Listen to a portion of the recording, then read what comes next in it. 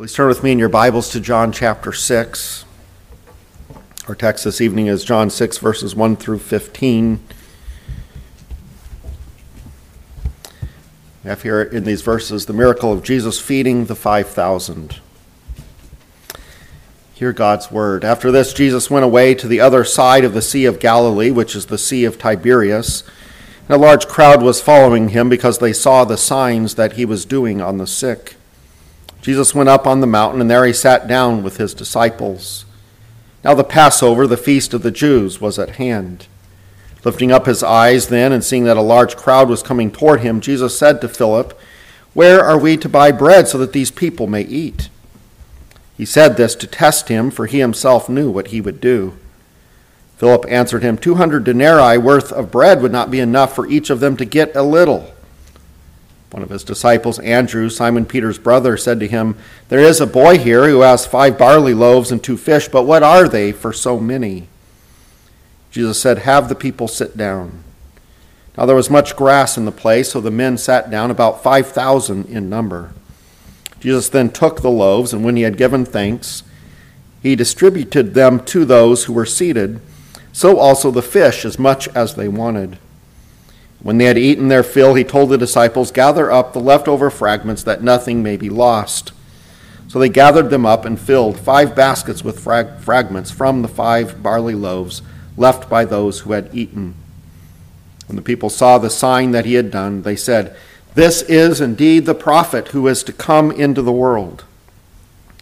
Perceiving then that they were about to come and take him by force to make him king, Jesus withdrew again to the mountain by himself. What do you want from Jesus? What would you like a Savior to take care of right now? Some people praise their doctor for, quote, saving, quote, unquote, saving them. Or a friend saved them by helping them when they were in a pickle. Maybe they didn't have the money they needed at the moment. They didn't have the strength for a particular task, or they didn't have the time, and someone stepped forward and helped. For many in this world, they want the salvation of a safe place to live where they don't have to worry about government persecution or oppression or being randomly robbed or killed. They want to be able to eat regularly. They want to be able to educate their children. They want peace and the prosperity that goes along with it. They don't want to have to worry so much about if they and their family are going to be able to have the necessities of life to live. We just celebrated Thanksgiving, and we should be profoundly grateful to God for the abundance that we have. Most of us have probably eaten every day unless we were involved in voluntary fasting. Most of us have not had to worry about living out in the elements. Most of us have not had to face the threat of an ungodly foreign government taking over our country and depriving us of our freedoms. Nevertheless, none of us are set free from the rat race of life due to the fall. We all have some level of concern over the necessities of life, and we wonder what the future is going to hold. The work that is required to keep ourselves and our families housed, clothed, and fed is demanding. And even though we are not farmers in our own way, we all struggle against thorns, and we have to work by the sweat of our brow. And there's no guarantee that we are going to be able to keep the jobs that we currently have as economies change, as health changes, as accidents and disabilities take place. And we know that we need to save up something for a rainy day, but we wonder if we will have enough. How rainy will those days be? And what tends to prompt a certain level of anxiety is that so many factors affecting these things are outside of our control. And these realities rightly lead us to seek God. They appropriately lead us to look to the one who alone can meet our needs. But as we can and should also recognize, there is a seeking of God that's not pleasing to him. There's a seeking that is only carnal and earthly. And we can easily fall into a pattern of thinking and living that is focused on our earthly and physical struggles, where we end up viewing God as existing to give us what we want. We know that we can mix up needs and wants. This might reveal itself in not being content with just basic things, and we think that God should do more than just give us food that sustains life. He should give us delicacies. So yes, it is appropriate to seek even the earthly things that you need from God, but examine what you think you need. And many think God is unfaithful if he's not giving a life of ease. But more importantly, are you seeking earthly things out of a love for them, or are you, even in seeking those things, seeking first the kingdom of God and his righteousness? Jesus says in Matthew 6:33, "But seek first the kingdom of God and his righteousness, and all these things," he's been talking about food and drink and clothing, "will be added to you." Seek first the spiritual matters that last into eternity. Seek salvation from sin and the righteousness that Christ alone can give. Seek salvation from your sin nature that still clings to you by praying for the sanctifying work of the Holy Spirit. Make use of the means of grace that God has given for spiritual growth. Attending the ministries of the church where there's the reading and study of Scripture and prayer and the sacraments, and where there's fellowship with other believers through which you help each other apply God's word in the daily struggles of your lives. Seek the salvation of the lost through evangelism and ministry. For the kingdom of God that you are to seek is God's work in the lives of sinners that is manifested in this world in the church. The church, the people made up, who make up the body of Christ, who have come under the lordship of Christ by faith. And of course, flowing from new life in him, we begin to live in a way that shows we belong to him and are under his rule as our king. Seek the eternal things. And of course, God can and will add, as he is pleased to do, all of the less important earthly things, but things that we do need for this life. The text before us this evening points us to Christ as our Savior, while at the same time leading us to question, what is it that we are to be seeking from Christ? What sort of kingdom has he come to build? What kind of king is he as the promised Messiah? Is his kingdom earthly? Is his rule one in which we are promised a prosperous earthly life? Did he come to give us earthly lives of peace and ease? Or did he come to give us something much more important? These are leading questions that our text addresses. The events of our text took place a good deal of time after the events of chapter 5. And in chapter 5, we have had basically two main things that happened, a miracle and a discourse. We have the account of Jesus healing the man at the pool of Bethesda there in Jerusalem. This created a controversy between Jesus and the religious leaders because this healing took place on the Sabbath and because Jesus had commanded this man on the Sabbath to take up his bed and walk. And that was in direct conflict with the tradition of the elders. They had dictated that to carry one's bed from one place to another on the Sabbath was work that violated the fourth commandment. The persecution that the Jewish leaders brought against Jesus was the context for him to make some very bold and unprecedented claims to be the Son of God, doing the work of the Father. Jews understood correctly that Jesus was claiming to be equal with God. Of course, they didn't believe Jesus' claim, and so he spends a great deal of chapter 5 defending his deity.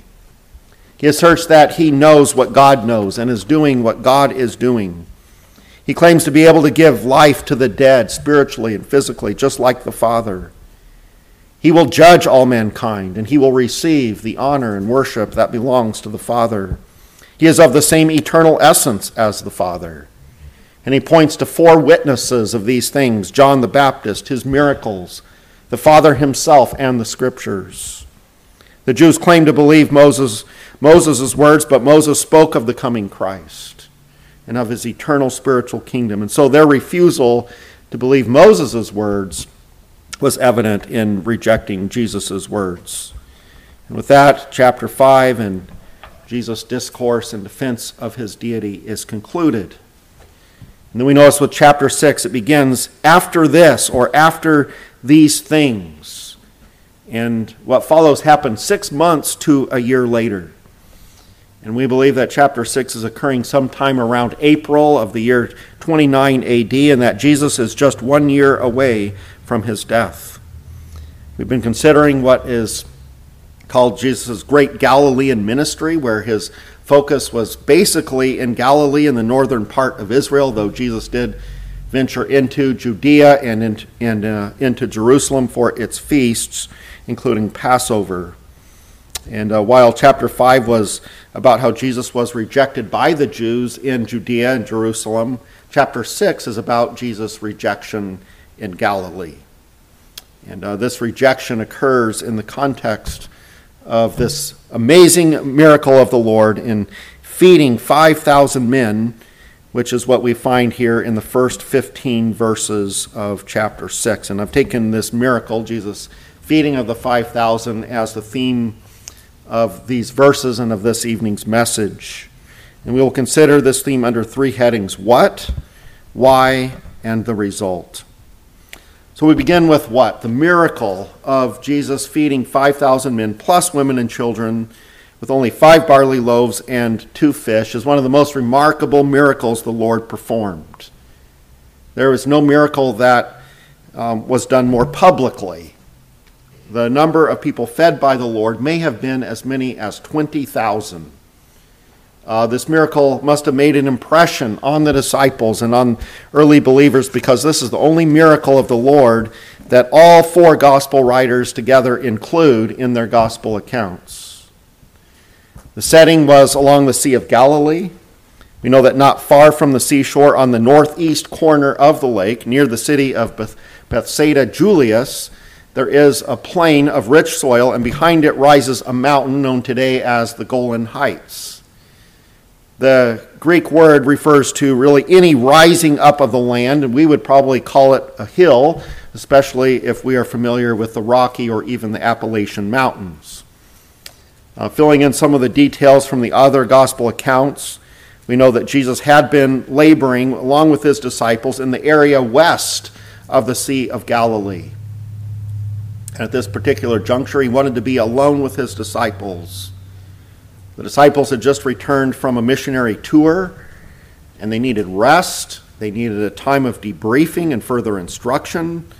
Plus, the news of John the Baptist's cruel death had reached Jesus at this point. And for these reasons, Jesus sought a place of quiet where he and his disciples could rest, reflect, and meditate.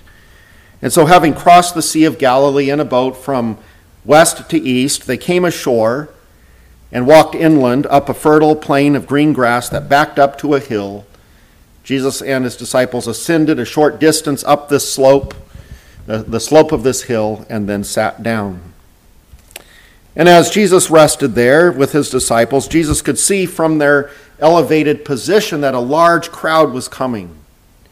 These people were following Jesus, and when he had gotten into a boat, they had followed along the shore on foot. And they finally caught up with Jesus and his disciples. Jesus' question to Philip about where to buy food so that these people could eat was, according to Mark's account, after Jesus had taught them at some length. John informs us that Jesus didn't ask Philip about where to buy bread because of a lack of knowledge. Jesus was fully aware of the miracle he was about to perform, but this was a test of Philip's faith. How would he respond when faced with a problem he could not solve and really no human being could solve? Would he look to Jesus, and would he trust in Jesus' power to feed these people? They had already witnessed many of the Lord's miracles. Had they been paying attention? Is Philip recognizing Jesus' power? Again, Jesus had taught the people for a while. It had become evening and the people were hungry. They were far from civilization. The situation is described thoroughly in Mark chapter 6, verses 35 through 37. It says, "And when the day was now drawing to its close, his disciples came to him and said, 'This is a lonely place, and the day is drawing near to its close. Send the people away so that they may go to the country and villages round about and buy themselves something to eat.' But he answered them, 'You give them something to eat.' And they answered, 'Shall we go and buy bread for 200 denarii and give it to them to eat?' 1 denarii was a worker's daily wage. 200 denarii was equivalent to 8 months' wages. And even if the disciples had that much money on hand, it was actually not enough to feed each person in a crowd this large, even one bite of bread. And apparently Andrew, Simon Peter's brother, had done an investigation among the crowd to see how much food was on hand that might be shared, and all he found in that crowd was a boy with 5 barley loaves and 2 fish, a mere drop in a bucket in order to feed a crowd of this size. Not that it makes a lot of difference overall, but when you think of loaves, as described here in our text with the particular Greek word that's used, don't think of a loaf of Wonder Bread of around 20 slices. I actually looked up how many slices are in a loaf of Wonder Bread, and they said it usually is around 22 slices. That's not what we're talking about here. What is meant by a loaf was in that day more like a small cake of bread, flat and round, resembling a pancake, from what I can tell basically equivalent to only a few slices of bread as we would know it. And notice the word for fish, it's a word that refers to small fish that were dried or were pickled and were used as a side dish to be eaten with other things, typically with bread. And typically, if pickled, the fish was actually spread on the bread as a condiment. So don't picture 2 great big king salmon, although even that would not even be close enough to feed a crowd of this size. And so once it was established how little was at hand, Jesus had the people sit down, and there was a lot of grass in that area. The text makes that point specifically. This was in the spring of the year, and so there was grass, and so it was a very comfortable and clean place to sit down. And the miracle took place after Jesus took those loaves and fish that boy had and gave thanks. And the other gospel writers tell us that Jesus took the bread, cakes, and fish and began to break off pieces that he then gave to the disciples, who collected these pieces in baskets so that they could be carried to the people. And the people apparently took as much as they wanted. They were able to eat until they were full. And when the people initially took food from the disciples, their eyes must have been bigger than their stomachs, for after they had eaten their fill, there were leftovers. And so the Lord told the disciples to go back among the people and to gather the leftover fragments, as was the custom of that day at the end of a meal. Nothing was to be wasted by being thrown out. But it's actually proof that everyone was fully satisfied that there were 12 baskets filled with leftover fragments. This feeding of so many people from such a small amount of food was a miraculous exercise of creative power. Jesus essentially brought into existence bread that was not there before, and fish as well. A miracle is something that human power and innovation cannot do. It's an extraordinary providence that lies outside of the normal way that God has created this world to operate. And only God has the power to overrule his own rules. And when God changed water into wine, he essentially took that water out of existence and created wine to be put in its place. Or since wine contains water, he created the added constituents that belong to wine and put them into that water. But we also are told that he didn't, or it's made clear that he didn't touch the water, he didn't manipulate it with anything earthly. He merely willed the water become wine. And in that miracle, he changed one thing into another. But in this miracle before us, he created more of what already existed. Bread and dead fish are in this world incapable of multiplication on their own. Now, we can make bread, but we have to take existing ingredients. We have to mix them in the right proportions. We then bake them. And we can catch fish that God has created. And of course, by his design, he has given fish the ability in nature to reproduce from existing fish. But for Jesus to feed these people as he did, he created bread and fish out of nothing, bringing into existence in a mere moment a quantity of food that would take us significant time, money, and resources to bake and to catch. So why? Why did Jesus do this? And the second point, the emphasis is on the fact that this miracle was a sign. Notice verse 14, when the people saw the sign that he had done, they said, "This is indeed the prophet who has come into the world." A sign is a miracle with a message. A sign tells us that there are spiritual lessons to be learned. That what Jesus did here is not just something like you might have as a part of a circus sideshow designed to entertain, but this is meant to make a spiritual impression. So what are the spiritual lessons to be learned? Well, first and foremost, this sign, this miracle, proves Jesus' deity. This miracle proves that Jesus is the promised prophet, even as the people testify. They knew that something extraordinary had taken place that no mere man could do. Their testimony that Jesus is the prophet who is to come into the world is a reference to Deuteronomy chapter 18. I want to have you turn there. I'm going to read from Deuteronomy chapter 18, beginning at verse 15.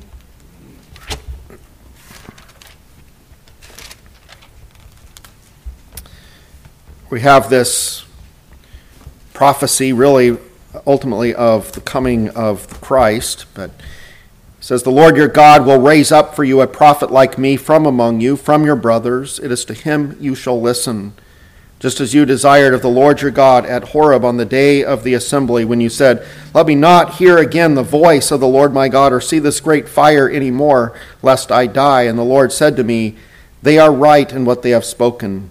I will raise up for them a prophet like you from among their brothers, and I will put my words in his mouth, and he shall speak to them all that I command him. And whoever will not listen to my words that he shall speak in my name, I myself will require it of him.'" People understood this to be a prophecy of the Messiah, who in his coming would speak God's words. And we are reminded of how John, the gospel writer, has already identified Jesus as being the divine Word of God. In recognizing Jesus to be the prophet, the ESV here capitalizes the word prophet, recognizing that the people are seeing him as this fulfillment. The people that day whom Jesus fed looked to him as their Messiah. It also reminds you of how Jesus prayed before he distributed the bread. Notice how he thanked God for the food. He knew with divine knowledge what God was going to provide for the people that day, and he thanked God for it. It would have been rather odd, right, and a poor testimony to have prayed with thanksgiving to God for provision in only 5 loaves and 2 fish, which we are told very clearly would not be enough. It would be as nothing in trying to feed this many people. Furthermore, we see a dramatic difference between what Jesus does and what the other miracles of feeding that occur in the Old Testament. We see a difference between what Jesus does and what these other spiritual leaders of the Old Testament do in the miraculous feedings that occurred in context with them. There is, of course, the miracle that took place for decades of God feeding his people by means of manna during their wilderness wandering under the leadership of Moses. But I also remind you of the miracles that took place in connection with Elijah and Elisha. If you want to look with me in your Bibles at 1 Kings chapter 17, I'm not going to read from these passages, but you can notice the headings. So at the beginning we have Elijah predicting a drought, and in this chapter Elijah himself is miraculously fed by ravens who bring him bread and meat every morning and evening. And then there is the widow of Zarephath, beginning at verse 8, who is down to her very last meal. And Elijah announced to her that her flour and oil would not run out until the Lord sends rain and lifts the drought and famine, which was 3.5 years. And then in 2 Kings chapter 4, 2 Kings chapter 4, the first heading there is Elisha and the widow's oil. So we have a miracle where a widow lady was going to lose her children to creditors. And Elisha tells her to gather as many vessels as she can find, even from her neighbors, and to fill them all with oil from the one jar of oil that she had. And she filled so many vessels that she was able to sell that oil and pay her debts and live on the rest. The end of the same chapter, a man brings Elisha 20 loaves of barley bread. I think it's significant that it's barley bread there in 2 Kings 4, and that's also what we have in John 6. But this man brings Elisha 20 loaves of barley bread as well as some fresh ears of grain. Elisha had 100 men in training, and he ordered that the food be given to them. But even that amount of bread was deemed by the servant to be insufficient to feed them. But Elisha reported that the Lord had said that they would eat and have leftovers, which is what happened. So we have these Old Testament miracles that certainly parallel what Jesus did by the Sea of Galilee, and yet there's this huge difference. The Old Testament prophets, Moses, Elijah, and Elisha, merely announced what God would do. With Jesus, the multiplication of the bread and fish was clearly his doing. He prayed and thanked his Father, and then he was the one who distributed the food. He was not a mere messenger announcing what God would do. He did the divine work. And furthermore, there is a purpose in giving us the information of verse 4, where it says there, "Now the Passover, the feast of the Jews, was at hand." In reading this, you probably maybe felt that this fact seems fairly irrelevant. This verse feels like an interruption in the reporting of this miracle. But of course, the Holy Spirit never wastes words. And so it is incumbent upon us to search out why the Holy Spirit would include this detail. And let me foreshadow that this detail of the Passover will come up under our third point on the result. But for now, consider that John is telling us that this miracle of the feeding of the 5,000 took place in the context around the time of the Passover. And so the Holy Spirit is purposely connecting these events. And in setting forth the significance of this, I would point out that John in his gospel mentions 3 Passovers in the years of Jesus' ministry. Basically, the Passover celebrated the Exodus from Egypt. And at the heart of the Passover celebration was each household slaughtering a lamb and then eating it. In the original Passover, the households there in Egypt that had lamb's blood painted on their doorposts and lintel were spared from the plague of the firstborn. And that event was meant to point to Christ. It is Jesus the Christ's blood that covers us and spares us from the wrath of God. And causes the angel of death to pass over. The Passover was therefore a celebration of God's deliverance from Egypt. It pointed to God's ultimate deliverance through Christ from all of the curse of sin. It should be highlighted that John reports twice John the Baptist announcing Jesus is the Lamb of God who takes away the sin of the world. On the first Passover of Jesus' ministry, he cleansed the temple and announced that the temple would be destroyed but then raised up again in 3 days, pointing to his death and resurrection. The third Passover took place in connection with his crucifixion, his death on the cross. The feeding of the 5,000 took place around the time of the second Passover. And next, in the verses to follow, in connection with this miracle, Jesus will identify himself as the real bread of life. The Old Testament manna pointed to him. The lambs slaughtered for Passover pointed to him. The Exodus was a picture of our being delivered by Christ from slavery to sin and death.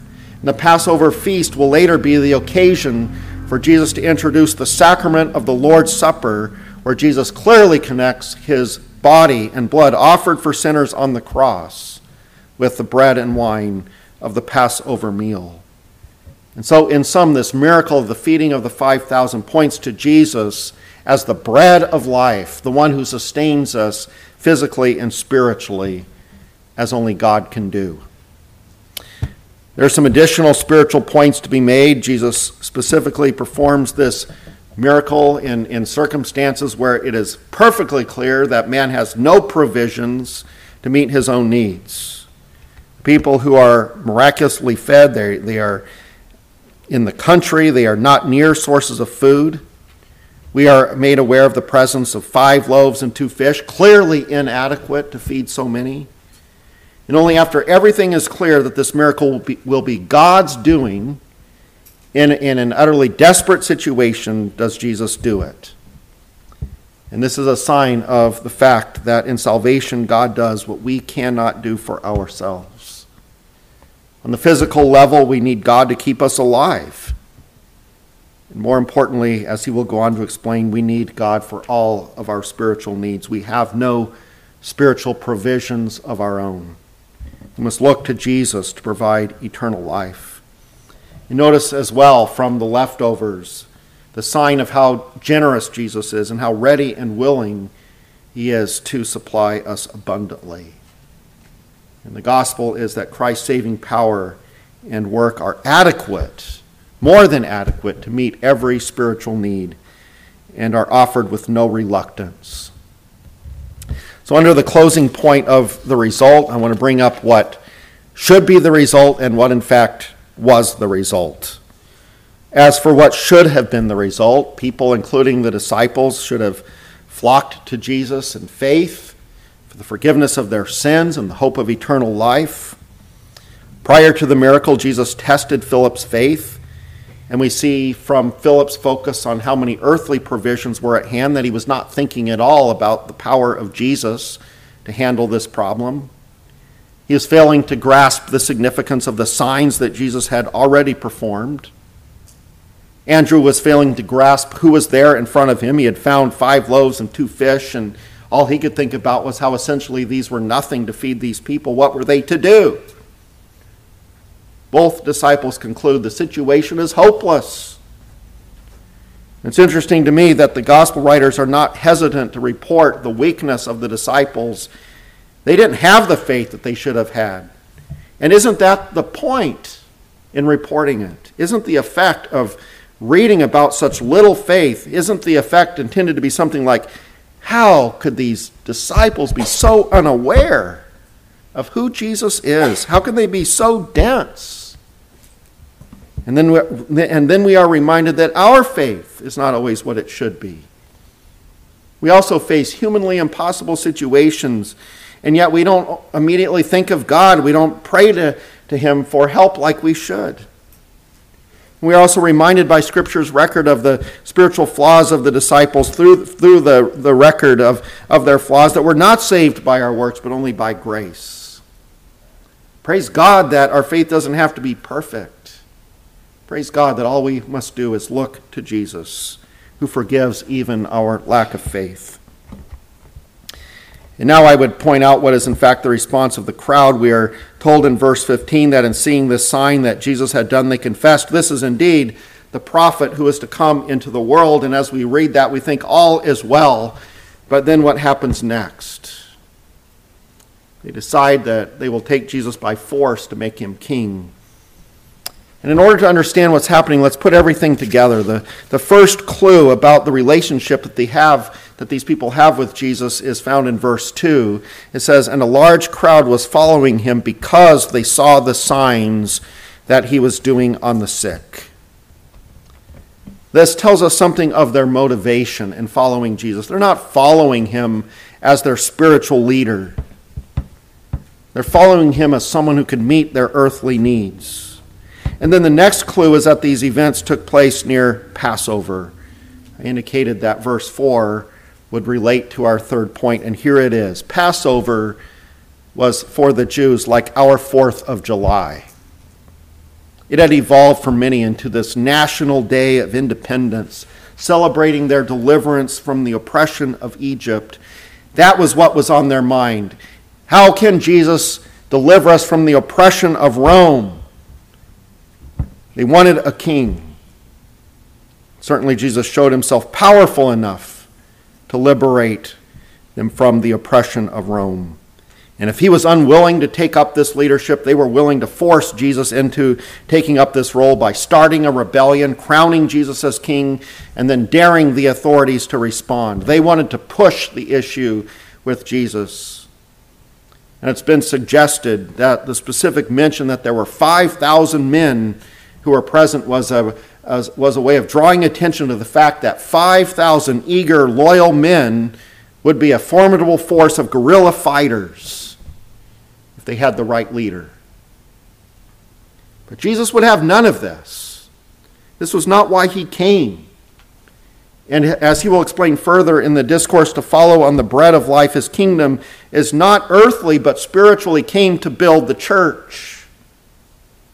Yes, there will be a new heaven and new earth, but the heart of that kingdom existence will be a body of believers in fellowship with God, whom Christ has earned through his death and resurrection.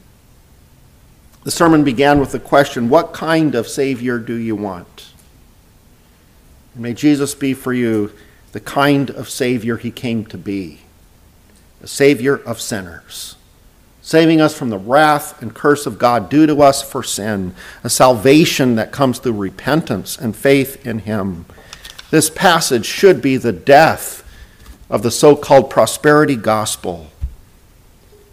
May you be delivered from the self-centered seeking of Jesus to give you a pleasant earthly life.